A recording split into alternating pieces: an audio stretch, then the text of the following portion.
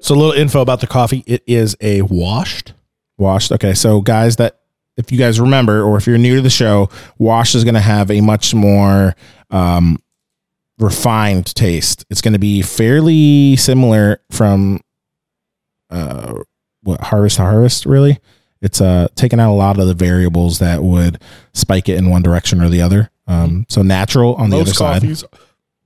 Pardon me. Most coffees are washed. Yeah, on the other side of it, natural is going to leave all of the fruit on it, which is going to be much more fruity, or whatever that coffee bean really, the flavors it gets. You know, could be cherry, could be cranberry, could be tangerine, orange. You'll just get a lot more of it up front, where they're washed, more refined, more clean, more standard.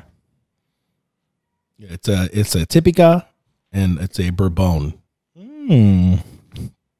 I at first thought that said bourbon, and I was like, I've never had a bourbon coffee. So like one of the cool things about like the Bourbon varietal, I guess I will, is if I'm remembering correctly from when we were at Coffee Fest and they were talking about this. I don't know if that was one of the ones you were at or not.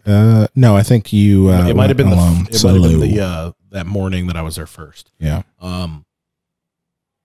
A lot of the Bourbon trees can allegedly be traced back to a tree that was given to French royalty. Yeah. And was grown in their greenhouses in France. Yes. From I'm not sure where it's from.